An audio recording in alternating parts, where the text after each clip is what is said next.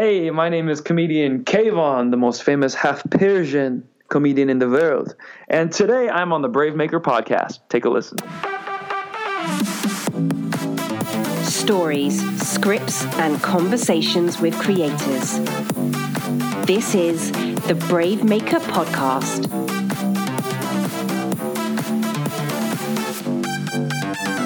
Hey, episode 22. I have a special guest co-host today because Rebecca Amosa couldn't come into the Brave Maker office today. So, Robertino is on the show. He's being my co-host introductioner.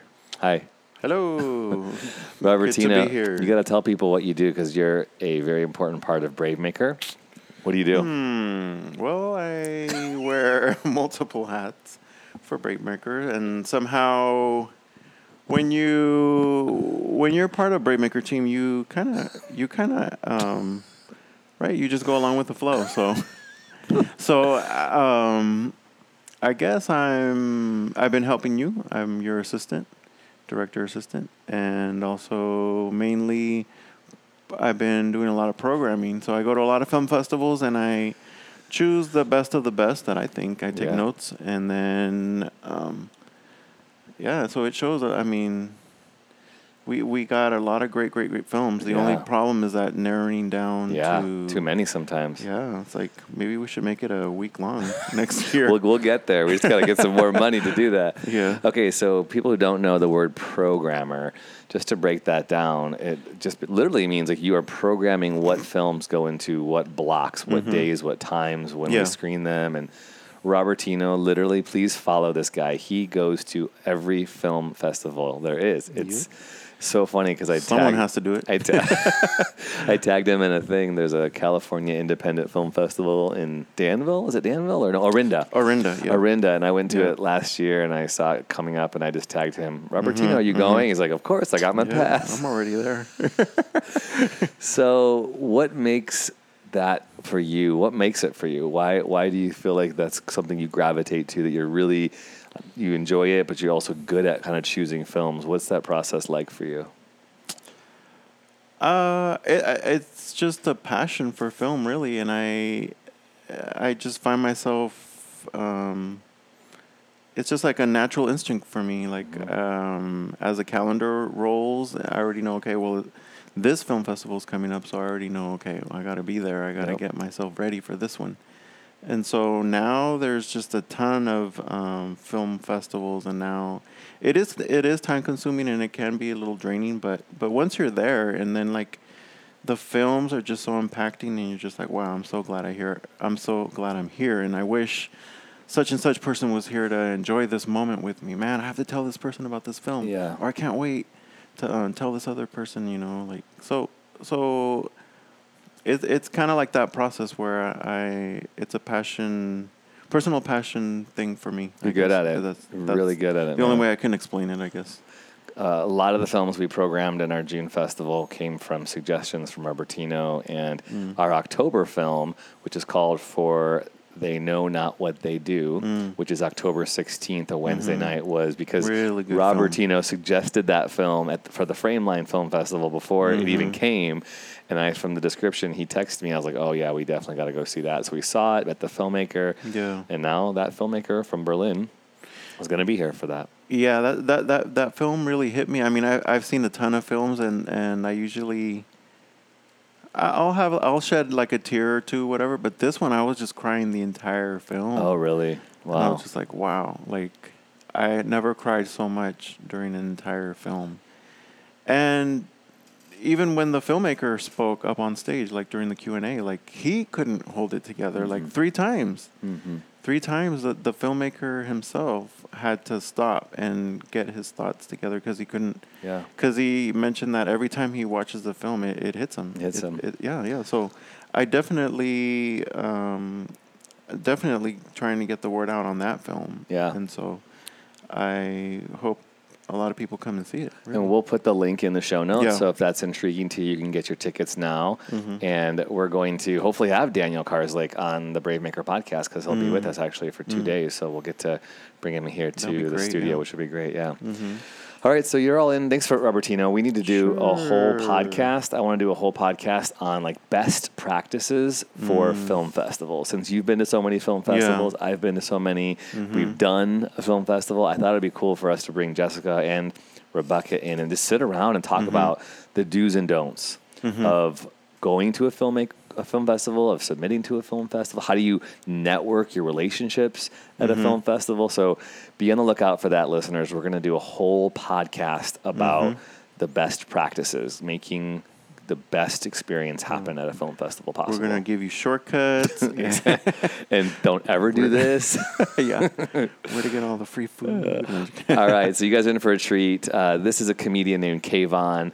He is also, you guys, this is huge. He's giving 20 free tickets away to his October 24th show. So if you want to go to the San Francisco Cobb's Comedy Club on October 24th, Saturday, 4 p.m., you got to find him. He basically said you got to find him on any social media platform or his email and just say, I heard on Brave Maker that you're giving away tickets to your show, and he'll give you a ticket. All right? That is no joke. It's no joke. He's a funny guy. Go YouTube him. All his links are in the show notes, but you're in for a treat. Enjoy. Brave stories change the world. You are the story.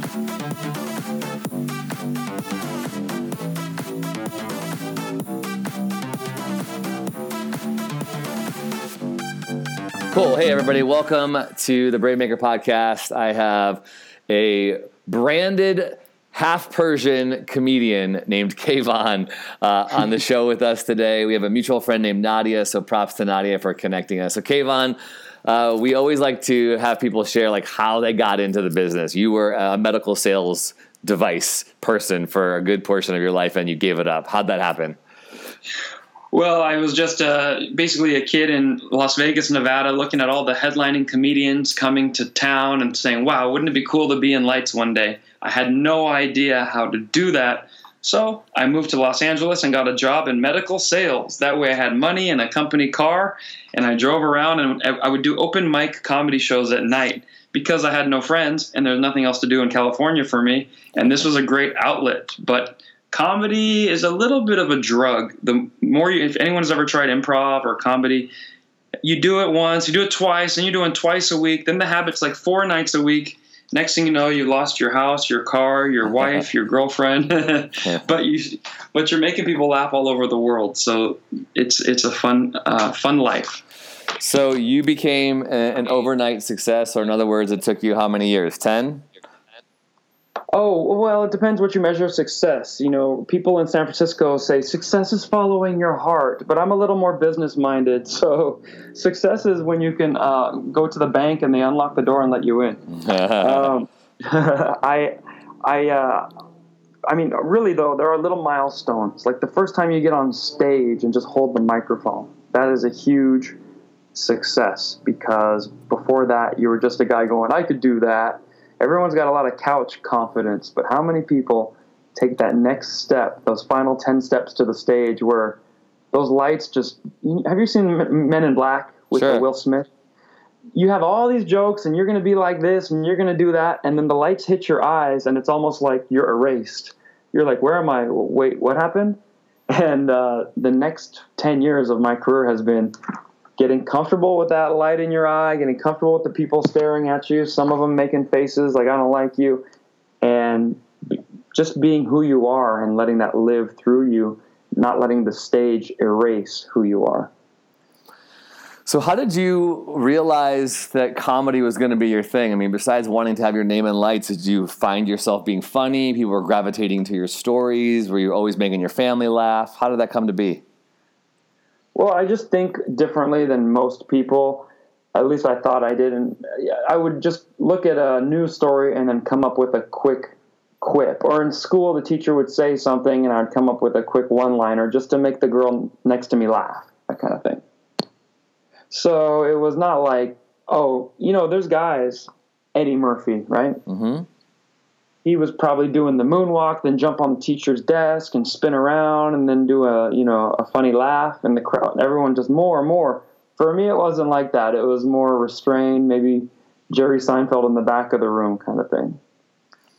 And you've got this this approach to kind of finding your niche by recognizing that you were the only half Persian comedian out there or something like that? Can you share a little bit how that became your identity? Well, as you're doing comedy, you're like, how can I stand out? Yeah. You don't want to be just another person in the herd. Right. And whenever I go to hear people say, oh, I went to a comedy show last week, we had a blast, I say, who did you see? Oh, we don't remember, but boy, were they funny. Well, what good does that do me? So I decided, all right, it's time, because I graduated with a marketing degree from Reno, Nevada.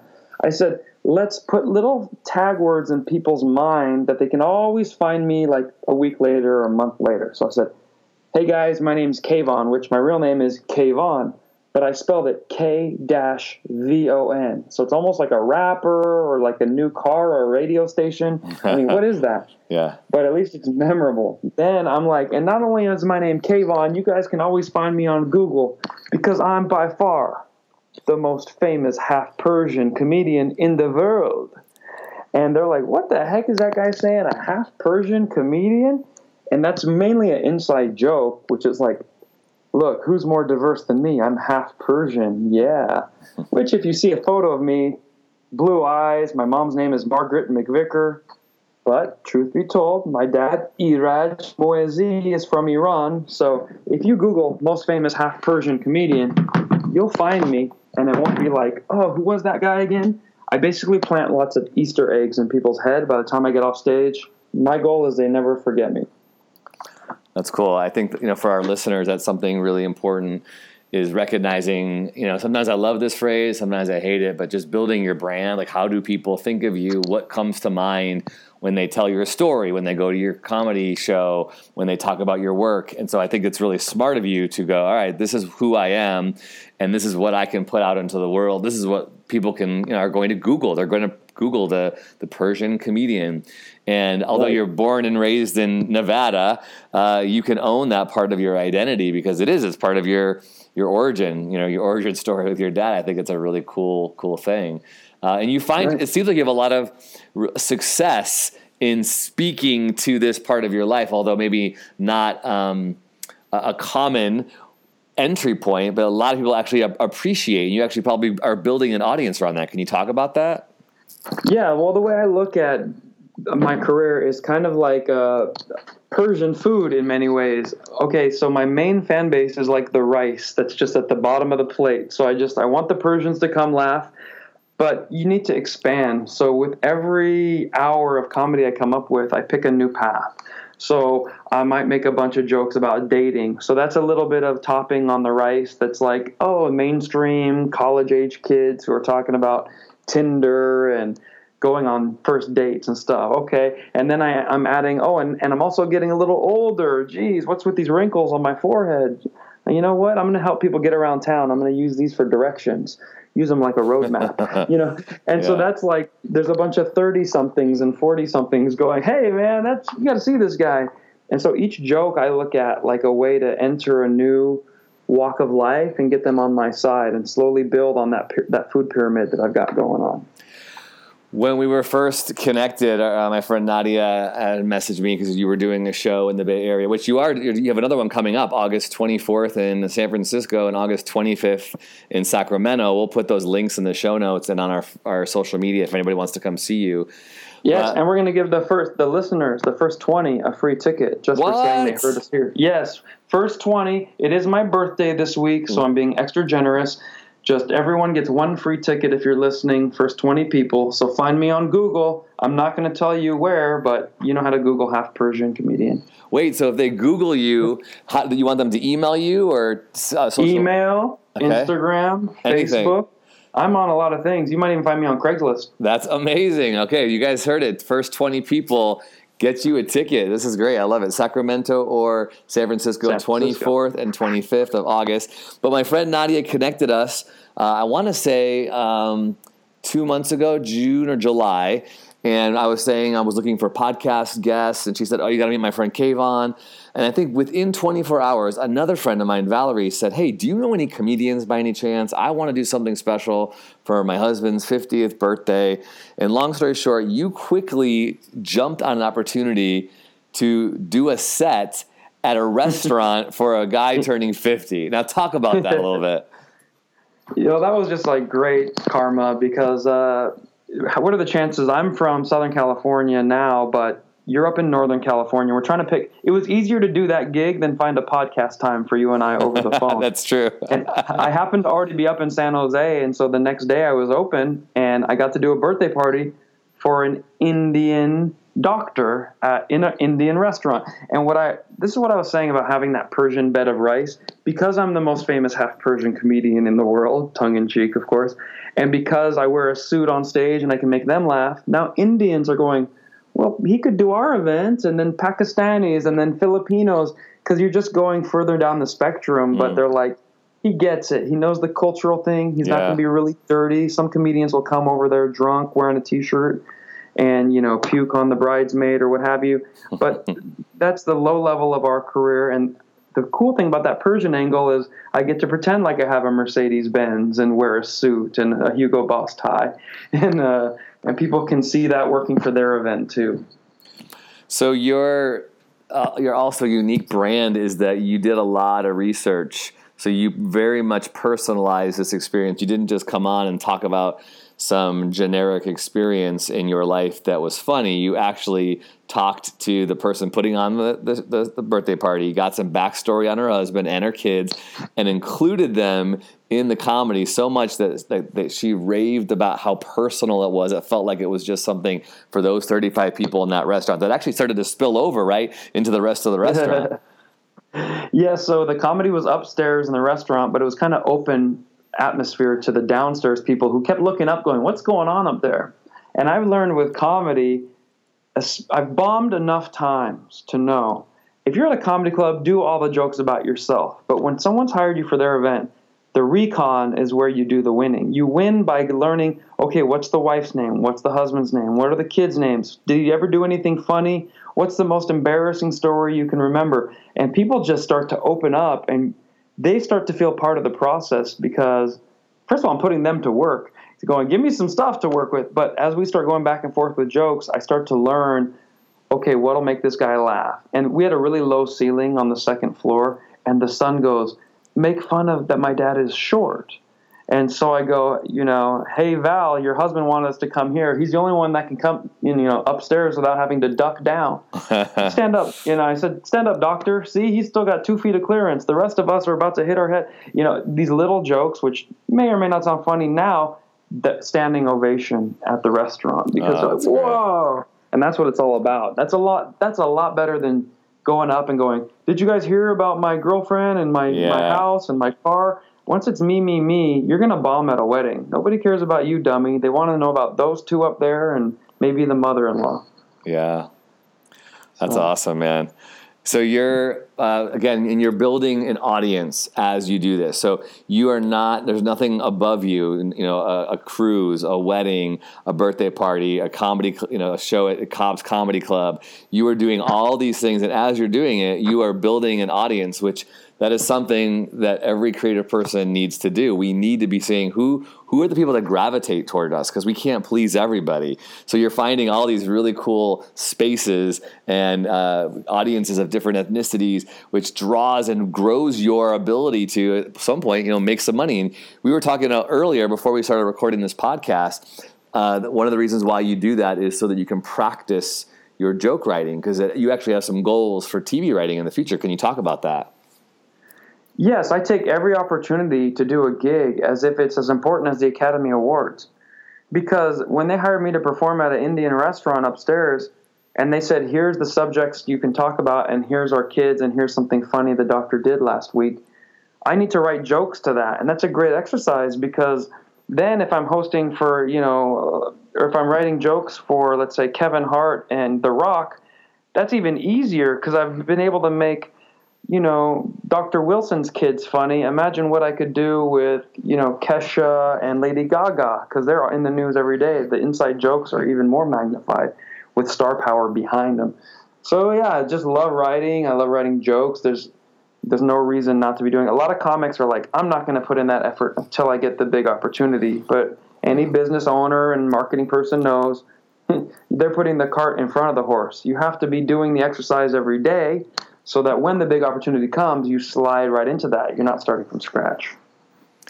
There's I forget the guy's name. Who was the guy who talked about the 10,000 hours? It's the Outliers book.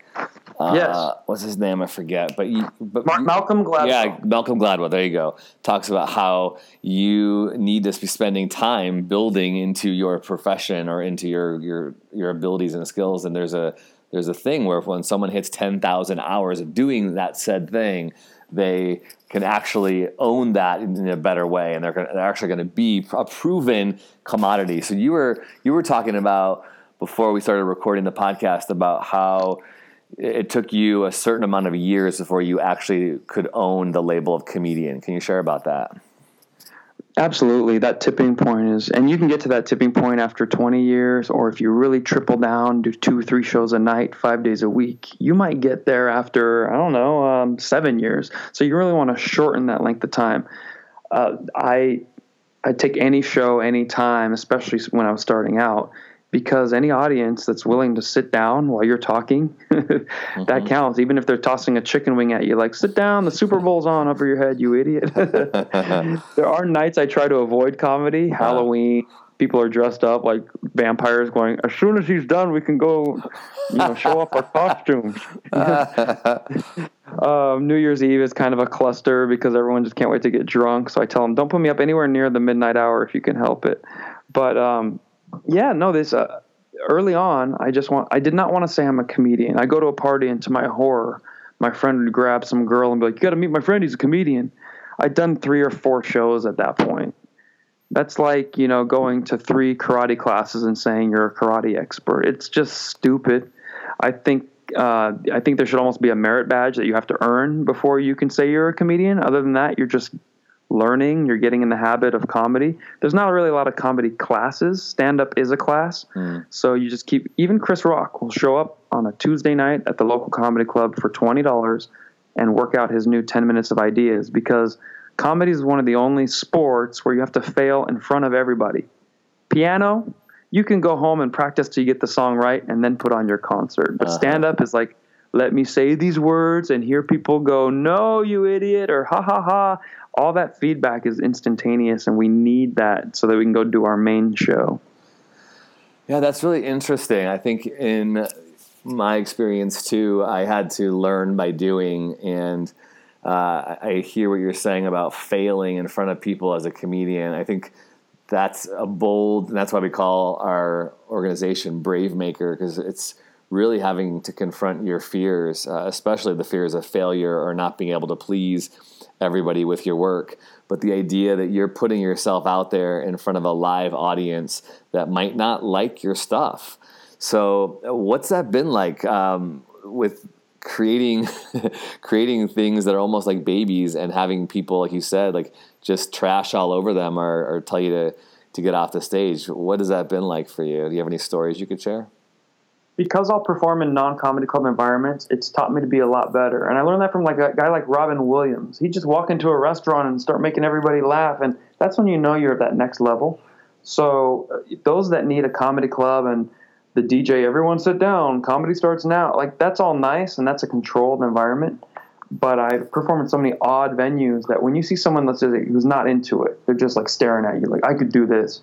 You might walk up to them, put your hand on their shoulder and be like, everyone loves me, but this guy reminds me of my dad. He's not going to give me any fake laughs. Thank you, sir. Thank you for putting the pressure to me. That might crack him. And then all of a sudden the crowd, and even if he never laughs again, the whole crowd points at him and laughs. I'm like, everyone loved it. Still not that guy. We'll get there, sir. And that's how you shift the energy. It's all about shifting energy in your favor. Another thing I'll do is sometimes I'll be at a college gig. College kids, millennials, they're sitting back, popping bubble gum, going, who's this guy? 40 kids in a room. And I'll say, we're going to do comedy, but first it is time to warm up. I need to know who's seen comedy before on a live stage. And, they raise their hand, like 10 kids. Who watches on Netflix? Everybody. I go, who hates most of the comedians on Netflix? A lot of people clap and laugh. And then I'll say, well, here's your chance to do better. Before I go on stage, I always have an opening act. And tonight, one of you will be my opening act. Who's got a joke? They're ready to try on stage. And now I've just shifted the whole energy where the spotlight's not on me right now. I'm walking around pointing in people's faces, going, who's got the guts? Nobody? Come on. And usually one little timid hand. And then I make a rule. I go, no matter what joke they say, we got to laugh like it's the funniest thing we ever heard, you know? And once they get on stage and do, why did the chicken cross around? You know, boom. Everyone falls out of their chair laughing, make the person feel good. I go, now we got a party. Here we go. And then, boom, I go into my show, and we seamlessly cross that bridge. So, but what about the times when they don't fly? You were talking about driving home, like thinking about those just bombs. How do you handle the rejection? Because that's a normal part of this industry, is people just not even wanting you to take the stage, let alone when you do take the stage and wanting you to get off. How do you handle rejection? So as I've started adding those little tips and tricks to start my show off to a smoother, if the airplane's gotten up in the air, you can usually keep it in the air. But every once in a while it comes down crashing and burning, like you said. And the reason I try to reduce those is because it's a long 5-hour drive home from Sacramento to Los Angeles, going, you're damn near in tears, going, what am I doing? My friends are doctors now. But when I've done all my tips and tricks, I can usually say, hey, that wasn't my fault tonight. That was them. And when I first started, it wasn't them. It was almost always me. But now we've crossed the threshold where, 10, 15% of the time I probably screwed up, but 85% of the time, that audience sucked, and I can hold my head up with pride and be like, that was on you guys, which is kind of cool. So taking it, so you don't like internalize it as much. You sort of just kind of brush it off and move on to the next one and find a way to cope. It does help when you have a strong lineup the next 3 months. Like, hey, it doesn't mean as much, but if that was your last show for the next 40 days on the books, that's when you start to really question your existence. We had a writer, Irving Ruan, on a couple podcasts ago. He's also he's a comedian who he writes for different things like the Huffington Post, and writes a bunch of different kind of comic things like Funny or Die. And he was sharing about a lot of his comedy coming from the painful, awkward parts of his life. How does that work for you? Do you feel like you're gravitating toward exploiting your pain or exploiting the awkward parts of your life and growing up? I do try to mine all that stuff as best as I can. And one of the big handicaps I have is I had a nice upbringing. 2 parents, they were treated me great. I watch America's Got Talent, and I'm just kicking myself because they pick the saddest story and they make that person go to the top 4. Yeah. And I'm like, dang it. Why do I have to, why did I have to grow up in a gated community? Why did my parents stay together? I could have been so much more efficient in my comedy. Yeah, exactly. But I do mind other things. First of all, we all have pain. We all have things that bother us. The things that bother you the most are great for comedy because it comes from a place of passion. Yeah. So you can really dig in. Like my newest stuff right now is about why did they take away our cargo pants? Hey, I'm thanking God for that. And I cover it. I go, they didn't look good. They were ugly, but doggone it, they were functional. Oh my gosh. They can carry your cell phone, your keys, your potted plants, whatever else you want to stick in. Well, back then we didn't even have Bluetooths and iPhones, and so we didn't need them. Now that we actually need them, they're gone. Oh, and that's just, and then I break it down, and maybe it's a metaphor for other things in life, but people are just dying laughing at how much I've looked into pants and my solutions and my ideas for the future. And that's what's funny when you make something just absurdly exaggerated. Yeah. And I won't spoil it for you, but I'll do the joke for you when you come to the show. Okay, sweet. August 24th and 25th, 2019. Go see KVON. Right. I think you should do a whole set on cargo pants, because I just was thinking about this picture I have of me in cargo pants, and when I look at it sometimes, it looks like the evolution of hammer pants, because they were so tight at the waist, huge at the thighs, and then tapered again, but just with pockets. And I look at the picture that hangs on our wall, I'm just always embarrassed. That joke came from being bullied, because my first TV appearance was in 2007, and I was wearing cargo pants. Now, they were kind of phasing out, but it was still at the tail end of it, and that's what I had. But now they re-released it on Netflix in 2015. And that killed me because everyone's like, why is he wearing those? I'm like, they should put a timestamp under it. Like, this was filmed in 2007. These were acceptable to wear at the time. So instead of getting picked on and bullied, I wrote what started out as 2 minutes of jokes about, hey, I like those pants. And now it's a solid 6 minutes, which is pretty funny. That's when you know you're getting better as a comic, when you can squeeze the lemon and keep getting little juice out of it in the form of laughs. So talk about your TV experience a little bit. You've been on some shows. You also have a special on Netflix. Is that right? Yeah. Netflix was Russell Peters is a very famous Indian comedian, and he put on a show where he brought up 2 of his favorite comedians every night for 10 nights in a row. So it's 20 of us. And I was one of the young I was probably too young to have landed that, but I got lucky. And I was wearing my cargo pants. And then after that, I went on Last Comic Standing. Then I went on MTV, a show called Disaster Date, where this was a cool hidden camera show. Women thought they were going on a beautiful date, and then I would just ruin it on the hidden camera until they ran for the door. Then we would reveal all the cameras behind closed doors. I think my favorite credit you have is you were in a horror film called Ginger Dead Man 2, Passion of the Crust. That's right. The Ginger Dead Man was a movie I auditioned for, and they're like, you're going to be the lead. And it's kind of like a Chucky doll that goes around killing you, but this one is a gingerbread man that comes to life with a dagger, and he's sneaking up on, and I have to go, oh my gosh, I think he's coming. I smell nutmeg. Get out of here. Oh, that is so good. You guys, we'll put a link to the show notes in that. There's a little trailer swirling around that one. That's a good one. Oh man, I also loved earlier you were talking about writing for TV. So is that a goal of yours, to be in a TV writer's room or show running or something? That would always be great because that represents a smaller amount of stability in the business. When you can be a writer, you don't have to go on the road as much. Comedians make good money on the road, and it's almost a pay cut to stay in town, but you're trading quality of life. So you're not catching a plane at 4 a.m. every third day. So if someone approached me with a writing gig, I'd be like, all right, what's the pay? And let's do it. Let's work this out. But it would be nice to be in a project that you really love. Yeah. Like, if I was a writer for Seinfeld, that's great. When you're a writer for a show you don't believe in, some reality show, and who gets the rose and who doesn't, I'd still do it, of course. But, you just got to pick your battles. And I've been asked to be in a couple other things. And you know what? After the Ginger Dead Man 2, I'm at a new level now. I'm not going to come down from there. We got to go up. Ginger Dead Man 3, I'm rooting for you. Oh, man. Yes. So 2 more questions. What tips do you have for someone who wants to break into comedy? What should they do? Well, if you want to break into comedy, you have to, it looks really good from the outside, but you are going to sacrifice, if you're going to do it right, a lot of free time. Because people see me work on stage 20 to 45 minutes a night, and they go, man, I wish I had that job. I don't get a day off. In the last 2 years, I have had a handful.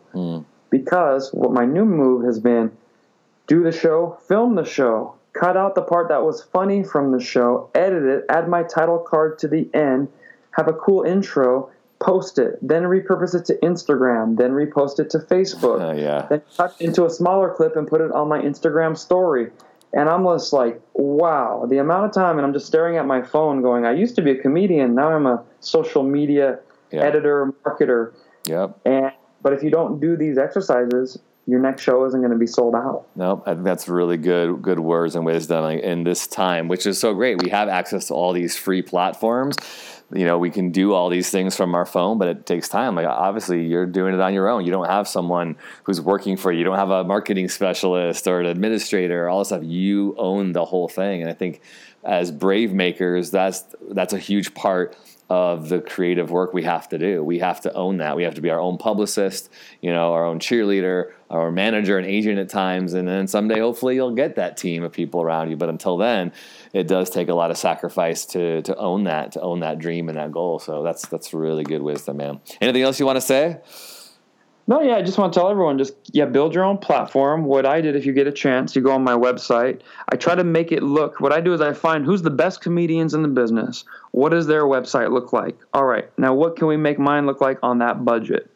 And my website now has a little video player that you can watch, multiple clips and everything. Then I wrote a book. I'm like, I want my book not to look like I made it on Amazon and they helped me publish it, but to rival what you see at Barnes and Noble on the shelf. So I contacted a photographer. So the more you invest in yourself, you will look like you belong at that platform. Yeah. So you need to bring your game up to the highest level because you have the power to do it, but are you willing to do it for yourself? That way you can compete with the best. Oh, that's great, man. And spell out where people can find you on all your socials. Well, if you just Google KVON, KVON, and then type in Twitter, Instagram, Facebook, I'm on all of those, including my YouTube channel. And I'm happy to say, thanks to analytics, you can keep an eye. And we're going up in subscribers on YouTube about 2,000 a month, which when I first started, it was like 20 a month. So all this stuff is a snowball that once it's rolling, it's picking up speed, and I can see the light at the end of the tunnel now. So you just have to be like Indiana Jones. Remember how he couldn't walk along the path unless he believed it was there? And as soon as he stopped believing, he would start to slip through the crack and fall. You have to believe that path is there with each step. That's great, man. Thanks. I'm loving. We're going to post your stuff in our show notes, and we'll retweet your and reshare some of your things on your Instagram. It's just super hilarious. There's a new one you just put out about these kids sliding out this big jumbo slide that is just unbelievable that exists in the world. Well, and my newest YouTube video is a wedding I performed at. So if you've ever seen a comedian at a wedding, it's pretty rare. I think I'm one of a handful that does it, but this is this is a Persian Afghan wedding. And it's just fun to see how comedy can translate to other walks of life you wouldn't normally see it. That's great, man. Well, hey, keep going. I look forward to seeing you when you're in the Bay, and thanks for sharing some time with us on the Brave Maker podcast. Of course. Hello. Shout out to all your listeners, and I will see you all in 2 weeks. Brave Maker is a 501c3 non-profit organization. Our work is funded by generous patrons like you. Support the podcast with a tax-deductible donation at bravemaker.com. Thanks for listening to the Brave Maker podcast. Subscribe, give us a rating, and share with a friend.